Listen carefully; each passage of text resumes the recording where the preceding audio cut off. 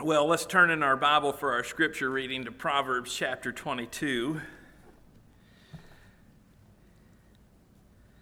Proverbs chapter 22, we'll be looking at verses 17 through 29, the end of the chapter.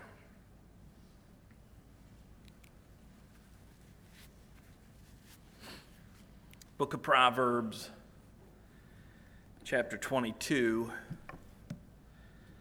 verses 17 through 29. Verse 17. Incline your ear and hear the words of the wise, and apply your heart to my knowledge. For it is a pleasant thing if you keep them within you. Let them all be fixed upon your lips, so that your trust may be in the Lord. I have instructed you today, even you. Have I not written to you excellent things of counsels and knowledge, that you may know the certainty of the words of truth, that you may answer words of truth to those who send to you? Do not rob the poor because he's poor, nor oppress the afflicted at the gate, for the Lord will plead their cause and plunder the soul of those who plunder them. Make no friendship with an angry man, and with a furious man do not go, lest you learn his ways and set a snare for your soul. Do not be one of those who shakes hands in a pledge, one of those who is surety for debt. If you have nothing with which to pay, why should he take away your bed from under you? Do not remove the ancient landmark which your fathers have set. Do you see a man who excels in his work? He will stand before kings. He will not stand before unknown men. Proverbs chapter 22, verses 17 through 29. Now, if you would, take your copy of the scriptures and turn to 1 Timothy chapter 6. 1 Timothy chapter 6.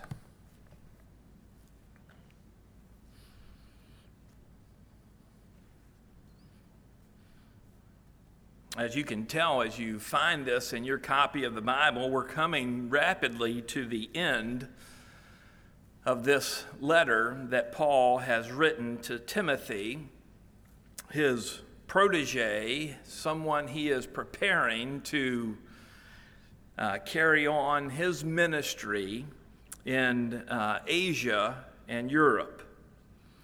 And as we come to the end of this chapter, one of the things that we see that Paul is expressing to Timothy is the difficulty of life, and even more so, the difficulty of the Christian life.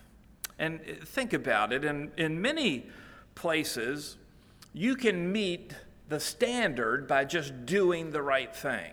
You can be compliant by just doing what is right. But for the Christian, the standard is not just to do what is right. For the Christian, the standard is to think what is right and to have a right attitude. And so Paul has been emphasizing this throughout this short letter that he's written to Timothy. And some of the hard things that Timothy has to do is enumerated here in this letter. Let me just refresh your memory about some of the hard things that Paul is telling Timothy to do. He is calling the church to pray for everyone, especially for rulers, and especially for their salvation.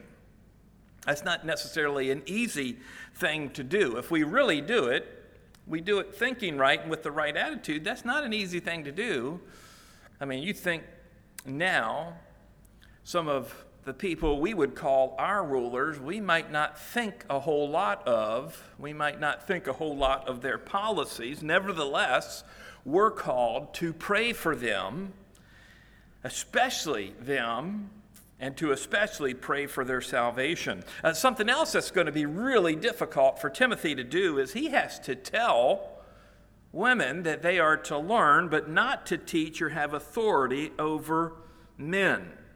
I think that might be harder nowadays than it was in Timothy's day. Difficult thing, though. Timothy also had to teach the church there that they ensure that only qualified men occupy the offices of elder and deacon in the church.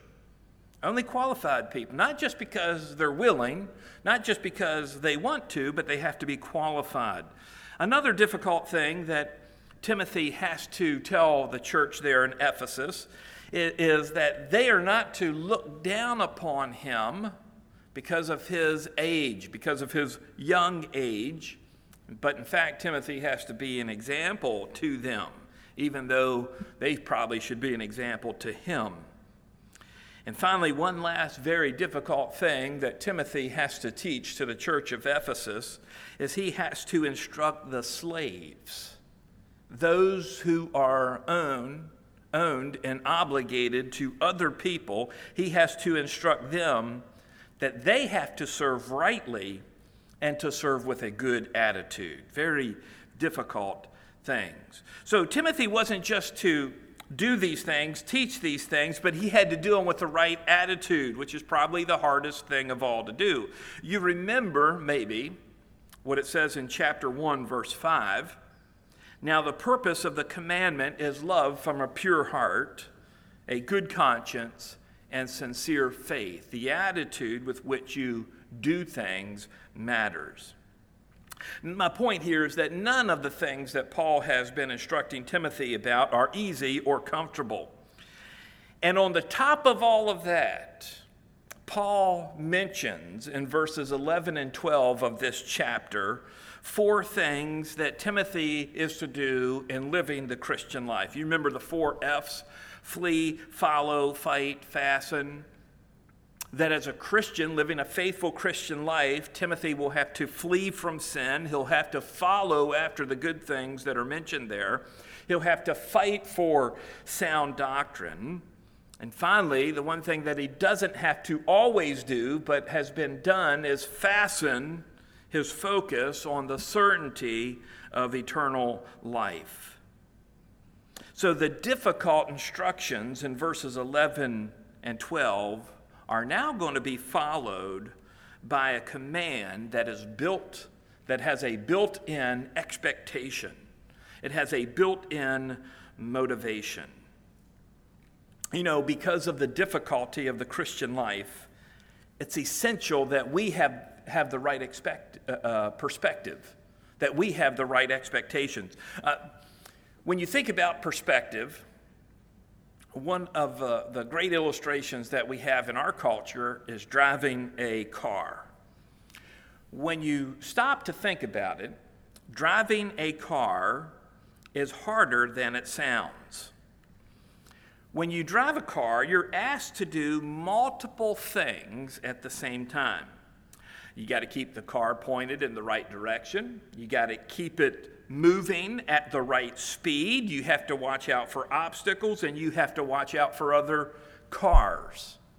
And you have to do all that and obey all the traffic laws.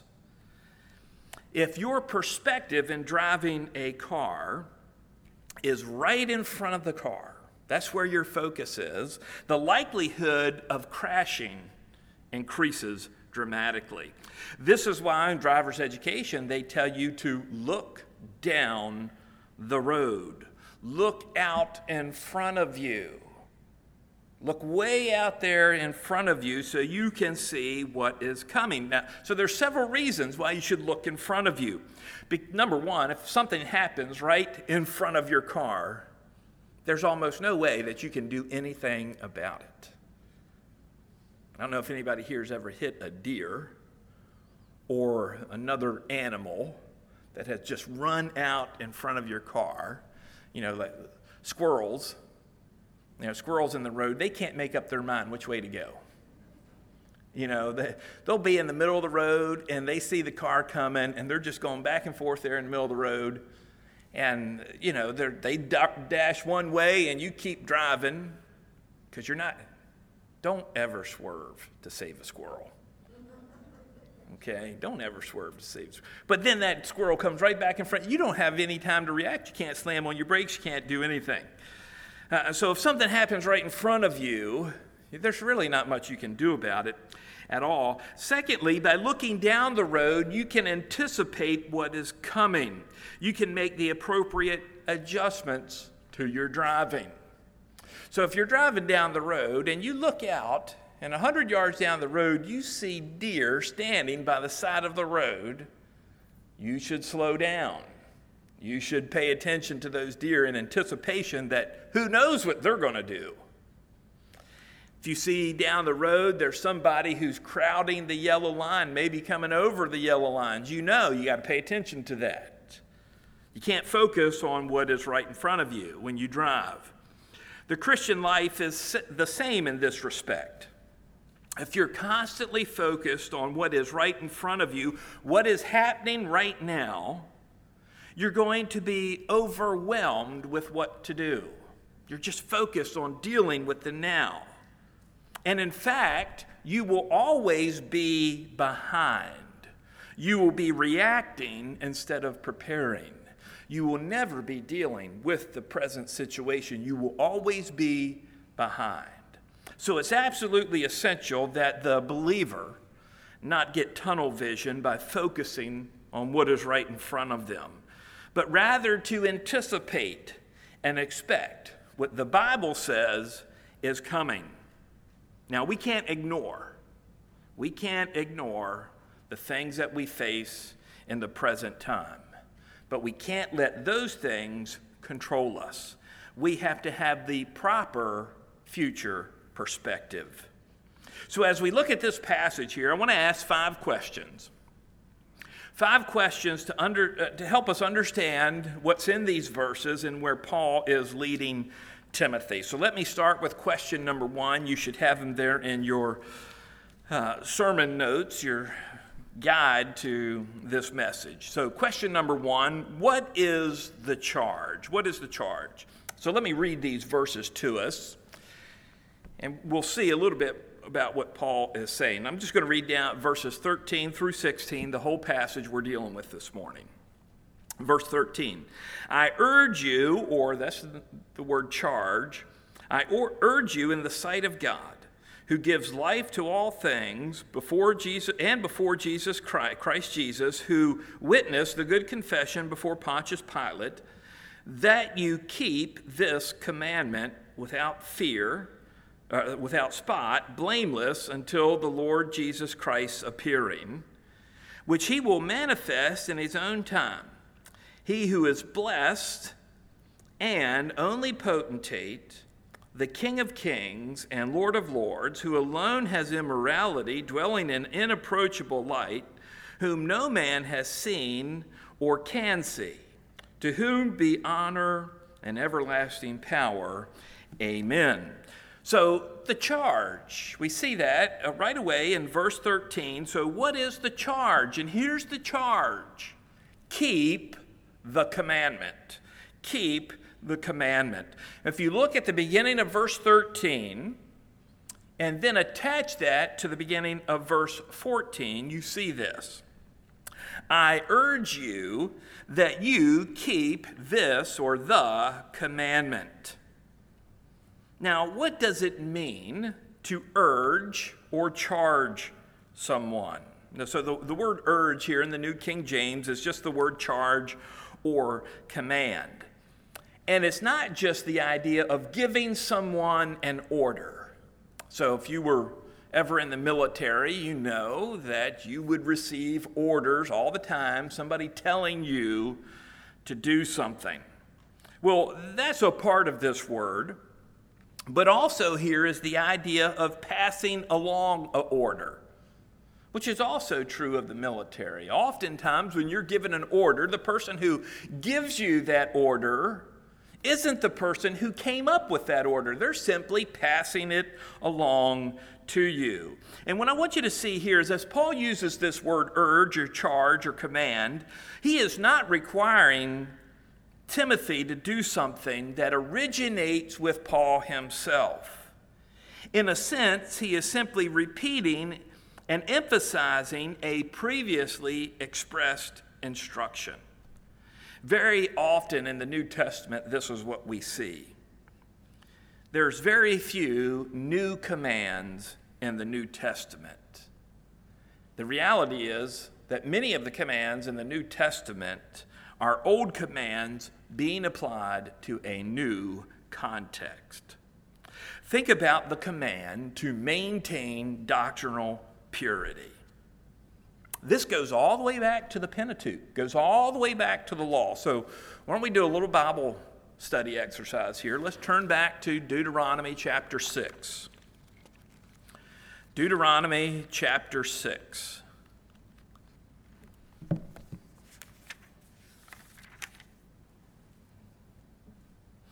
It is here in Deuteronomy chapter 6 and verse 4 that we find what the Jews call the Shema. The Shema, which means to hear or to listen, to pay close attention to. Now, Deuteronomy chapter 6, look at verse 4. It says, "Hear, O Israel, the Lord our God, the Lord is one." That's the doctrinal statement. That's the doctrinal statement. This is the doctrine that's going to have to be maintained. Now I want us to look at verses 3 through 9 and see the instructions that go along with this doctrinal statement. Verse 3, "Therefore hear." It's an instruction. "Listen, O Israel, and be careful to observe it," to do it, "that it may be well with you and that you may multiply greatly as the Lord God of our fathers has promised you, a land flowing with milk and honey." Verse 4, again, this is this doctrinal statement. "Hear, O Israel, the Lord our God, the Lord is one." And then he goes on to explain a little bit more about what that is. Verse 5, "You shall love the Lord your God with all your heart, with all your soul, and with all your strength. And these words which I command you today shall be in your heart. You shall teach them diligently to your children. And you shall talk of them when you sit down in your house, when you walk by the way, when you lie down, and when you rise up. You shall bind them as a sign on your hand, and they shall be as frontlets between your eyes. You shall write them on the doorposts of your house and on your gates." And so these are all instructions that go along with this doctrine, and these instructions are about paying attention to and maintaining the doctrinal purity of the statement, "The Lord our God, the Lord is one." So when Paul writes to Timothy, and he says, "I urge you, I charge you to keep the commandment," he's not introducing a new concept here.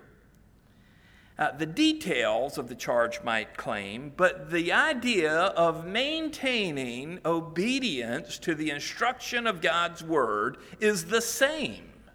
It's been the same since God first gave the Pentateuch. So what does it mean to urge or charge?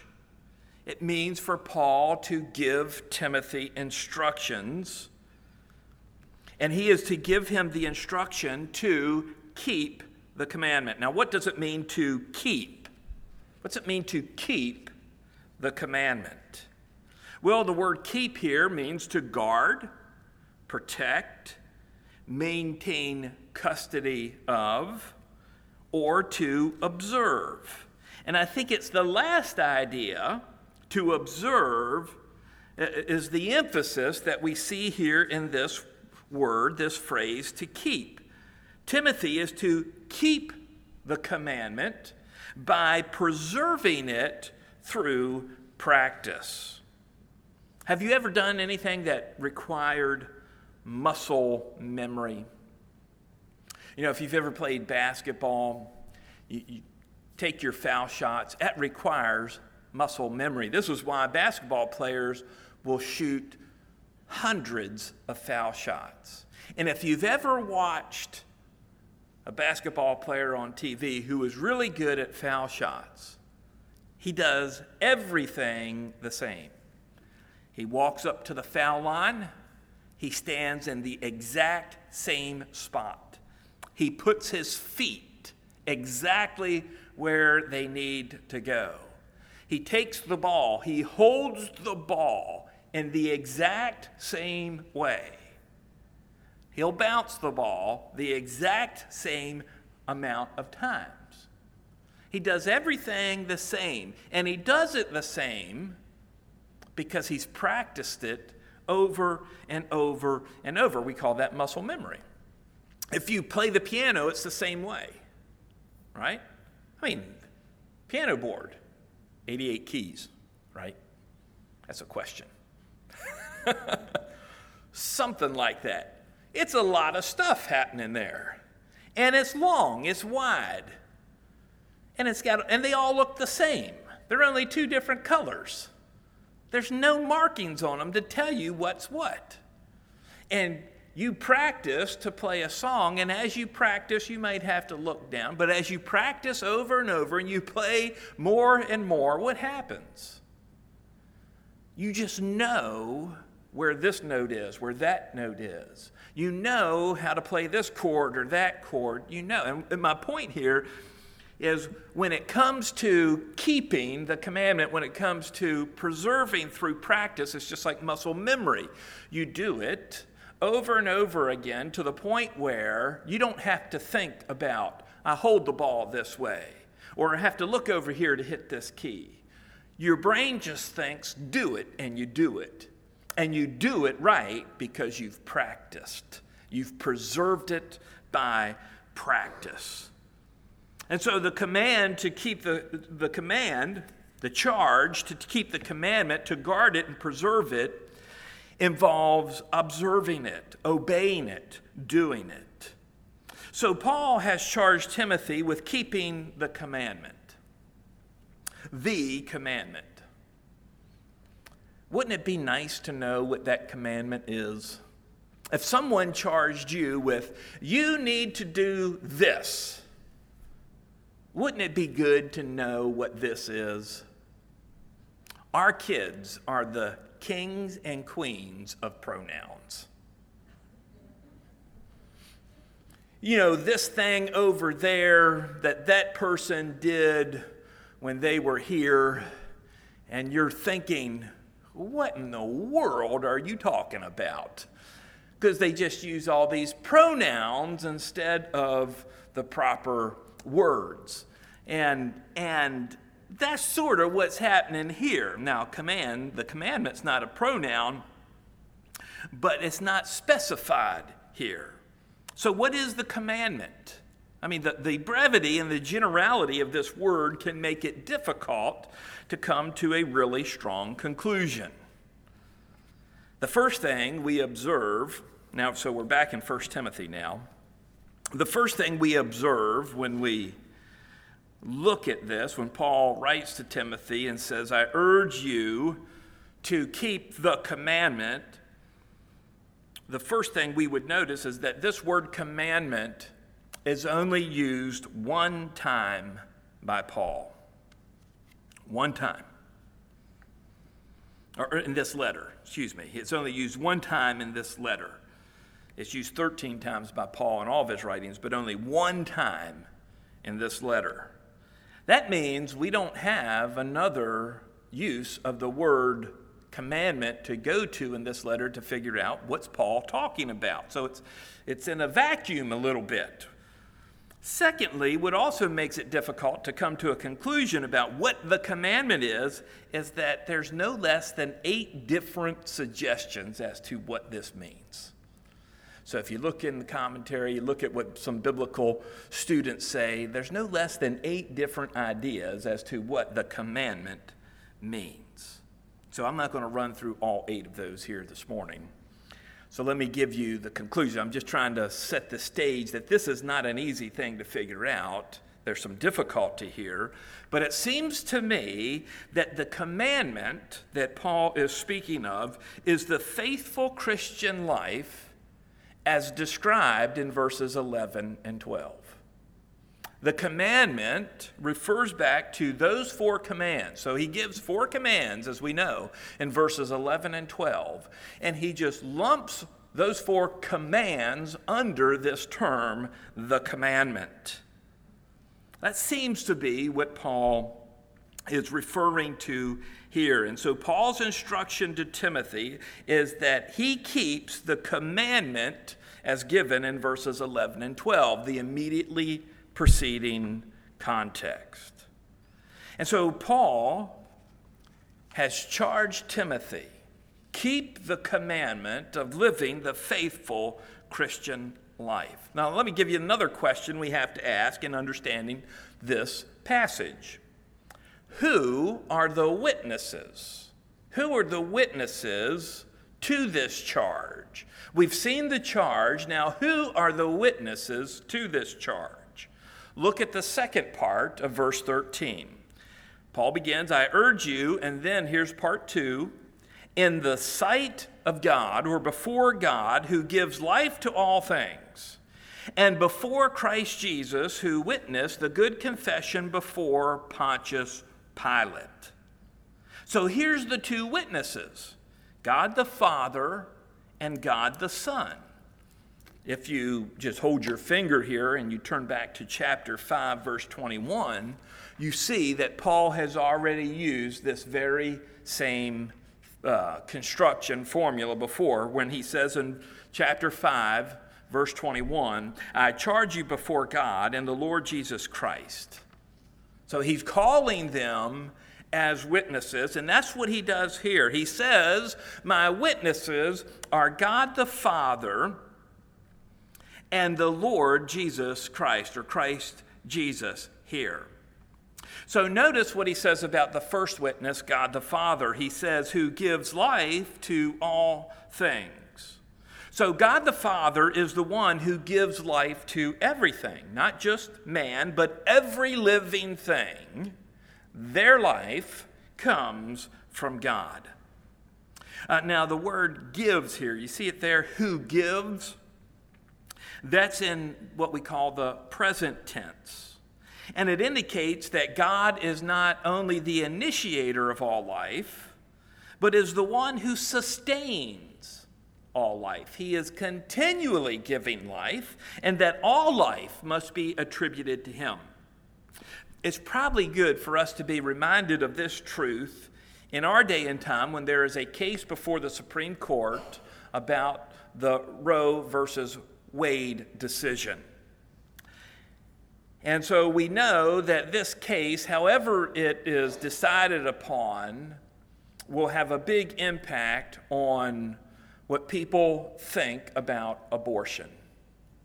But the thing we have to understand is it doesn't matter what those judges decide.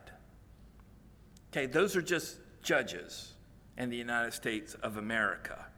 They don't make things happen. They do not give truth. So it really doesn't matter what they decide, because the fact is that God is the giver of life. And he alone is the one who determines when life begins. And so while we should certainly pray for our nation in this decision, and that our nation would honor the sanctity of life, it really doesn't matter what those judges decide. They cannot change the fact that God is the giver of life. And so the first witness that Paul calls to emphasize the certainty of the truth of this command is God the Father, the one who gives life, the one who is not detached from his creation, but is intimately involved in his creation in sustaining the life of all things, especially that of the believer. The second witness that Paul calls is Christ Jesus, God the Son. Now, I'll give you a couple references in there, and those references are connected to the description of Jesus Christ here. He is described as who witnessed or who testified the good confession before Pontius Pilate. And so, in a sense, what Paul is doing here is he is connecting verse 13 about Christ Jesus back to verse 12, which is about Timothy. If you look back to verse 12 real quick, and it says, "Fight the good fight, lay hold on eternal life, to which you were also called, and have confessed the good confession in the presence of many." Now drop down to the end of verse 13.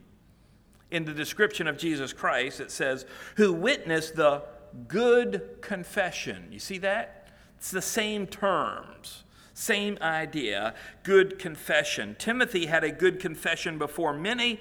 Jesus Christ had a good confession before Pilate. And so one of the questions that comes up as you look at this description of Jesus is, what is the confession that he made? What's the good confession that Christ made before Pilate? Well, we would have to look at the Gospels to figure that out. And that's what those passages there that I give you refer to, is the Gospel account of the confession that Jesus Christ made. Now, we don't have the time this morning to study all these accounts, but that doesn't matter because God, through the inspiration of Scripture, gives to us in Matthew, Mark, and Luke almost the exact same account. And we're not going to look at those. I'm just going to summarize that for you. I'm going to summarize those. You can go back and look those passages up, but I'm going to summarize what they say. So in the account of Christ's confession in Matthew, Mark, and Luke, what we see here is that Pilate asked Jesus a question, and here's the question he asked him. "Are you the king of the Jews?" Are you the king of the Jews? Jesus answers Pilate and says two words. You say. You say. Now that's kind of cryptic, isn't it? So we want him to say, I am, but that's not what he says. He says, you say. And so on the one hand, when Jesus says this, he's meaning something like, you speak the truth. There's truth in your question, Pilate. You answer your question with your question. On the other hand, it's as if Jesus is saying, well, you decide, you look at the evidence, and you decide, am I the king of the Jews? In either case, what Jesus is doing is he's not denying the claim that is inside that question, that Jesus is the king of the Jews. But the way he answers that question means that he's not challenging Pilate for power or the Roman emperor for power. He's not doing that. And so when we look at how Jesus answered this question, the only conclusion is, yes, I am the king of the Jews. That doesn't mean anything to Pilate. Doesn't mean anything to him. John chapter 18 gives us a fuller account of that, and it gives more of a back and forth between Jesus and Pilate. But he's saying that the answer is the same, that Jesus is a king. In fact, he is the coming king. So in connection to Timothy here, we should see that just as Jesus was faithful to his confession before Pilate, I am the king of the Jews, Timothy should also be faithful to his confession before many. And so what's the effect? What's the effect of these witnesses? Why does Paul call these witnesses, these two witnesses, for this charge to Timothy to keep the commandment to live a faithful Christian life? Well, first, I want you to understand that when Paul calls these two witnesses, he is in fact saying, I am not the one who came up with this idea, with this charge to you, Timothy. My charge to you is in line with the will of God the Father and the will of God the Son. So this means to Timothy that obedience and observing this command isn't just being obedient to Paul as a person who's his leader, his mentor. It's also obedience to God the Father and the Lord Jesus Christ. Secondly, the effect that this command would have on Timothy is it shows him his connection to Jesus Christ in making a good confession. And it's as if Paul is saying to Timothy, you confessed Jesus Christ, now you should live for him. You confessed that he was your Savior, that you are his disciple, now you should live for him. I think one of the more transformative things for the Christian life is when we realize that we are ultimately responsible to God for how we live. Oftentimes in the Christian life, our motivation for living is, well, what will they think of me if I do this or do that? I'm not going to do that because, man, if somebody sees me doing that, I'll get in trouble. They'll catch me in doing something. Or we're motivated by our church. This is what our church says. We have to do what our church says. But I think one of the things that will revolutionize the Christian life is understanding that your ultimate responsibility is to God. It matters what God thinks about what you do.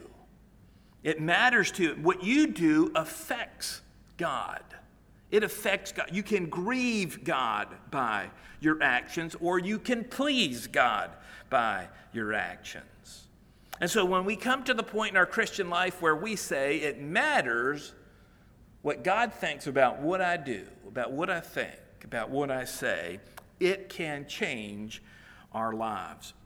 And so Paul is giving Timothy a command here to keep, a command that he says is that is essentially from God the Father and God the Son. They are in agreement with this command, the command to keep the commandment of living a faithful Christian life. Now, how is this commandment to be kept? This was the third question. How is this commandment to be kept? Two words on the manner in which this commandment is to be kept. Without spot and blameless. Without spot and blameless. Look at verse 14 again. That you keep this commandment without spot, blameless.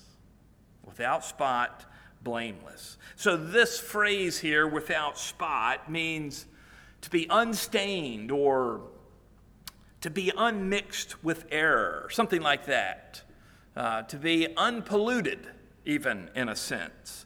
It's used in the Christian life, or for the Christian life, by James and Peter. James says in his letter in chapter 1, verse 27, he says, "Pure and undefiled religion before God and the Father is this, to visit orphans and widows in their trouble and keep oneself unspotted, without spot from the world, unstained, unpolluted from the world." In 2 Peter chapter 3, verse 14, it says, "Therefore, beloved, looking forward to these things, be diligent to be found in him without spot and blameless." This is the same word that is used of Christ's perfect sacrifice. As of the Lamb without blemish and without spot. Pure, undefiled, no mixture of error. It is the proper and appropriate sacrifice. So that's without spot. There's no mixture of error. It's the purity idea here. And then blameless. Blameless simply means that a person can't be charged with doing something wrong, nor can they be charged with not doing something they ought to do. It's a unique word to the Apostle Paul here. So the manner in which this charge is to be kept is in all purity. Timothy has to be careful to observe it without mixing in error and compromise. He is to do it in a way that people can't charge him with not doing it. So when it comes to living the Christian life, it has to be lived conscientiously to maintaining purity, to do what you're supposed to do and avoid doing what you're not supposed to do. This is how the charge is to be kept. You're to ensure that you keep it correctly. Paul's encouraging him, keep it correctly. The fourth question I want to ask as we move through this passage is how long? How long do you have to keep this charge? How long is Timothy supposed to carry out this charge? For a day, for a week, for a month? How long? Look at verse 14. Look at verse 14. It says that you keep this command without spot, blameless. Now pay attention. Until, there's our time word, until our Lord Jesus Christ appearing, which he will manifest in his own time. That's how long. Until the Lord appears. Until the appearing of the Lord. This is talking about the rapture. This is talking about the rapture of the church. That Timothy must keep this commandment of living the faithful Christian life until the Lord appears to rapture the church. Now, let's look at a couple passages here, a few passages that talk about the rapture of the church. Turn with me to John chapter 14, verse 13. John chapter 14, verse 1 through 3. John chapter 14, verses 1 through 3.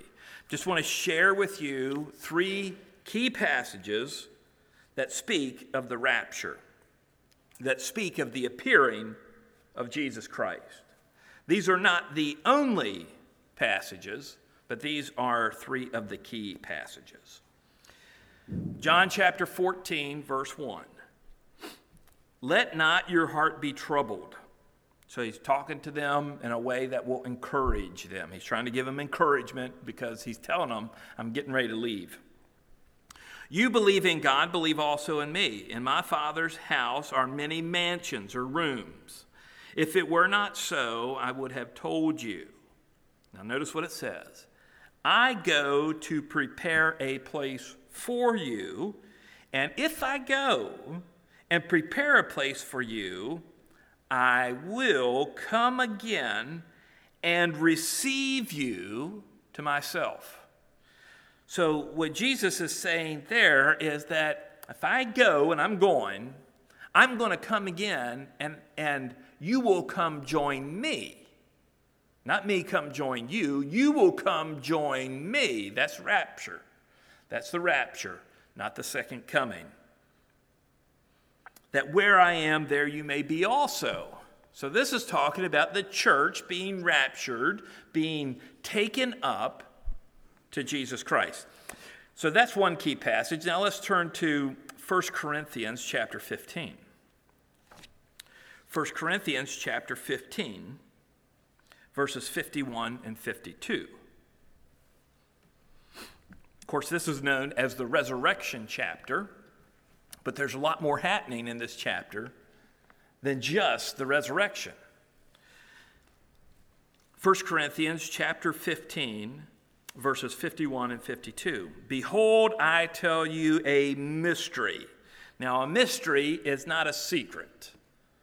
So Paul is not saying, I'm giving you a secret that only you can know about. A secret is something that was concealed in the past, but now is revealed. Behold, I tell you a mystery. We shall not all sleep. Sleep is a euphemism for death. By the way, it's only a euphemism for death for believers. That's how the Bible is. When an unbeliever dies in the Bible, they're dead. When a believer dies in the Bible, they sleep. They sleep. Because the idea is one day there's an awakening of your physical body. It's not talking about soul sleep. Your soul never sleeps. It's your physical body that is awaiting an awakening in the resurrection. So it says here, behold, I tell you a mystery, we shall not all sleep, but we shall all be changed. Well, why do we have to be changed? In the moment of an eye, in the twinkling of an eye, at the last trumpet, for the trump will sound, and the dead will be raised incorruptible, and we shall be changed. changed. For this corruptible must put on incorruption, and this mortal must put on immortality. So when this corruptible has put on incorruption, and this mortal has put on immortality, then shall be brought to pass the saying that is written, death is swallowed up in victory. You have to be changed in order to receive your inheritance. You are heir of eternal life. In order to receive that full inheritance that has been promised, you have to be changed. And this takes place at the rapture. The dead are raised. See that in verse 52? The dead will be raised incorruptible.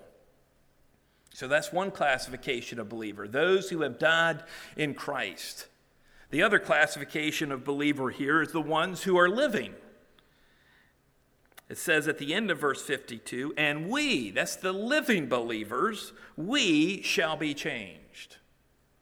And this is all connected to the rapture of the church. Now turn to 1 Thessalonians chapter 4. 1 Thessalonians chapter 4.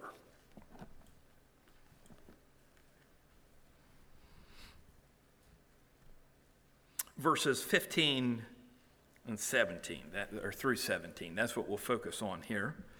1 Thessalonians chapter 4, verses 15 through 17. For this we say to you by the word of the Lord.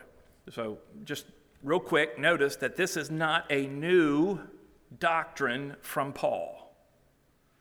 This is by or through, pertaining to the word of the Lord, what the Lord Jesus has already taught. For this we say to you by the word of the Lord, that we who are alive and remain or remaining until the coming of the Lord will by no means precede those who are asleep. Well, precede them where? Talking about going to be with the Lord. Verse 16, for the Lord himself will descend from heaven with a shout, with the voice of an archangel, and with the trumpet of God, and the dead in Christ, believers, will rise first. It's talking about their resurrection. Verse 17. Then we who are alive and remain shall be caught up. There's our word rapture, shall be caught up together with them, that's with the resurrected believers, in the clouds to meet the Lord in the air. So the Lord never comes to the earth in the rapture. He's in the air, and we are received to him in the air, and thus we shall always be with the Lord. This is talking about the rapture and not the second coming. In the rapture, the Lord comes down in the clouds, in the air, and the believers are taken up. Those who have died in Christ are resurrected, and those who remain are caught up. They're snatched up. They're raptured up to the Lord. And so Paul, now back to 1 Timothy. So Paul, when he's talking to Timothy about this charge to keep the commandment of living the Christian life, he says, you are to live it until you're raptured. Now, there's an expectation there. And Paul's expectation for Timothy is that this could take place at any moment. At any moment. Timothy could be raptured at any moment. Imminence is what we call this. The imminence of the rapture. And Paul goes on to say in this verse, actually in verse 15, the beginning of verse 15, which he will manifest in his own time, or we might also say in its own time. In other words, I don't have a specific time. I can't tell you, Timothy, that you have to live the faithful Christian life for 25 years or 50 years, 30 years, whatever it might be. But I can tell you the next thing that's going to happen, the next thing that will happen in God's prophetic plan for your life is the rapture, when the Lord appears. And that could happen tomorrow, next day, next week, next year. We don't know, but it will happen at the right time, in its own time. That's when it will happen. So Paul is not telling Timothy exactly how long he must live the faithful Christian life. He is telling Timothy, you need to live the faithful Christian life with the perspective of the appearing of the Lord. So often, our perspective as Christians, the appearing of the Lord has nothing to do with it. We have the perspective of what is here and now, and we can't even get out of our temporal life. We don't look forward to the time when the Lord will appear. We don't think the Lord can appear today. There's nothing preventing the Lord Jesus Christ from returning today. And so part of what Paul is expressing to Timothy can be summed up in the question, how will you be found when the Lord appears? How will you be found? Will you be a faithful Christian? Or instead of fleeing from sin, like Paul has talked about in verses 11 and 12, instead of fleeing from sin, will you be found indulging in sin? Will you be following after the things that are mentioned here in verse 11? Righteousness, godliness, faith, love, patience, gentleness. Will you be found following those things when the Lord appears? Or will you be found ignoring them? Will you be fighting the good fight of faith, standing for sound doctrine? Or will you have compromised in the area of doctrine? Will you be holding on to eternal life? Or will you be found with a wrong perspective on the future? The Lord is going to appear. He can appear at any time. Will you be living the faithful Christian life when the Lord appears? So Paul, when he's giving this, how long do you have to keep this command? He's telling Timothy, don't lose sight of what is coming. The Lord Jesus Christ, and he will appear, and he will rapture you to himself. Well, let me conclude here quickly, covering the end of verse 15 and 16, because this comes down to who is ultimately the one that has to be the focus of Timothy. Who's the one ultimately that has to be the focus of the Christian life? The short answer is God the Father. Look at what it says here. So you look at verse 15, it says, which he will manifest in his own time. Right there in our text is a major break. Most of our Bibles don't recognize it, but there's a major break because Paul is going to go from talking about the Lord Jesus Christ to talking about God the Father. Notice what it says. He who is blessed, the only potentate, we don't use that term. The idea is ruler, the only ruler, the King of kings and Lord of lords, who alone has immortality, dwelling in an unapproachable light, whom no man has seen or can see, to whom be honor and everlasting power. Amen. So how do we know this is talking about God the Father and not God the Son? Because in verse 16 it says, who dwells in unapproachable light, and it says, whom no man has seen. Has anybody seen Jesus Christ? Yes. Yes. Lots and lots and lots of people. Nobody today. Somebody today tells you they saw Jesus Christ. Question mark. What are they talking about? But Jesus was a man on the earth. This is a cardinal doctrine of Christianity. That Christ came in the flesh and people saw him. People touched him. He was real on earth. So this can't be talking about Jesus Christ because he has been seen. So that means this is talking about God the Father. And what Paul is doing here is he's pointing out to Timothy that the ultimate focus of all of this, the ultimate focus of living the Christian life has to be on God the Father. He has to be the one in focus. This is important for us to understand because it helps us to think about how we ought to live in relation to God. Think of it this way. John's gospel is most clear about this. So as you read John's gospel, you can't avoid this. The Holy Spirit points to Jesus Christ. That's his role. That's his ministry. He's pointing people to Christ. Christ points people to the Father.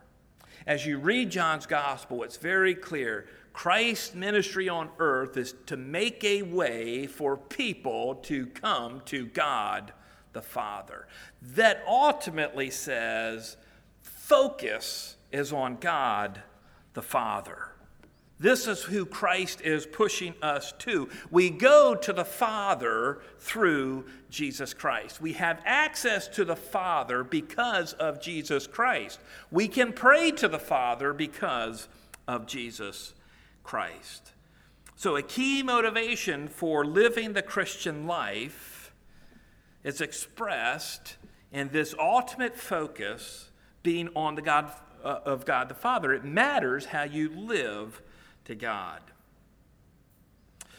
Another thing that we see here in conclusion is that the Christian life involves expectancy.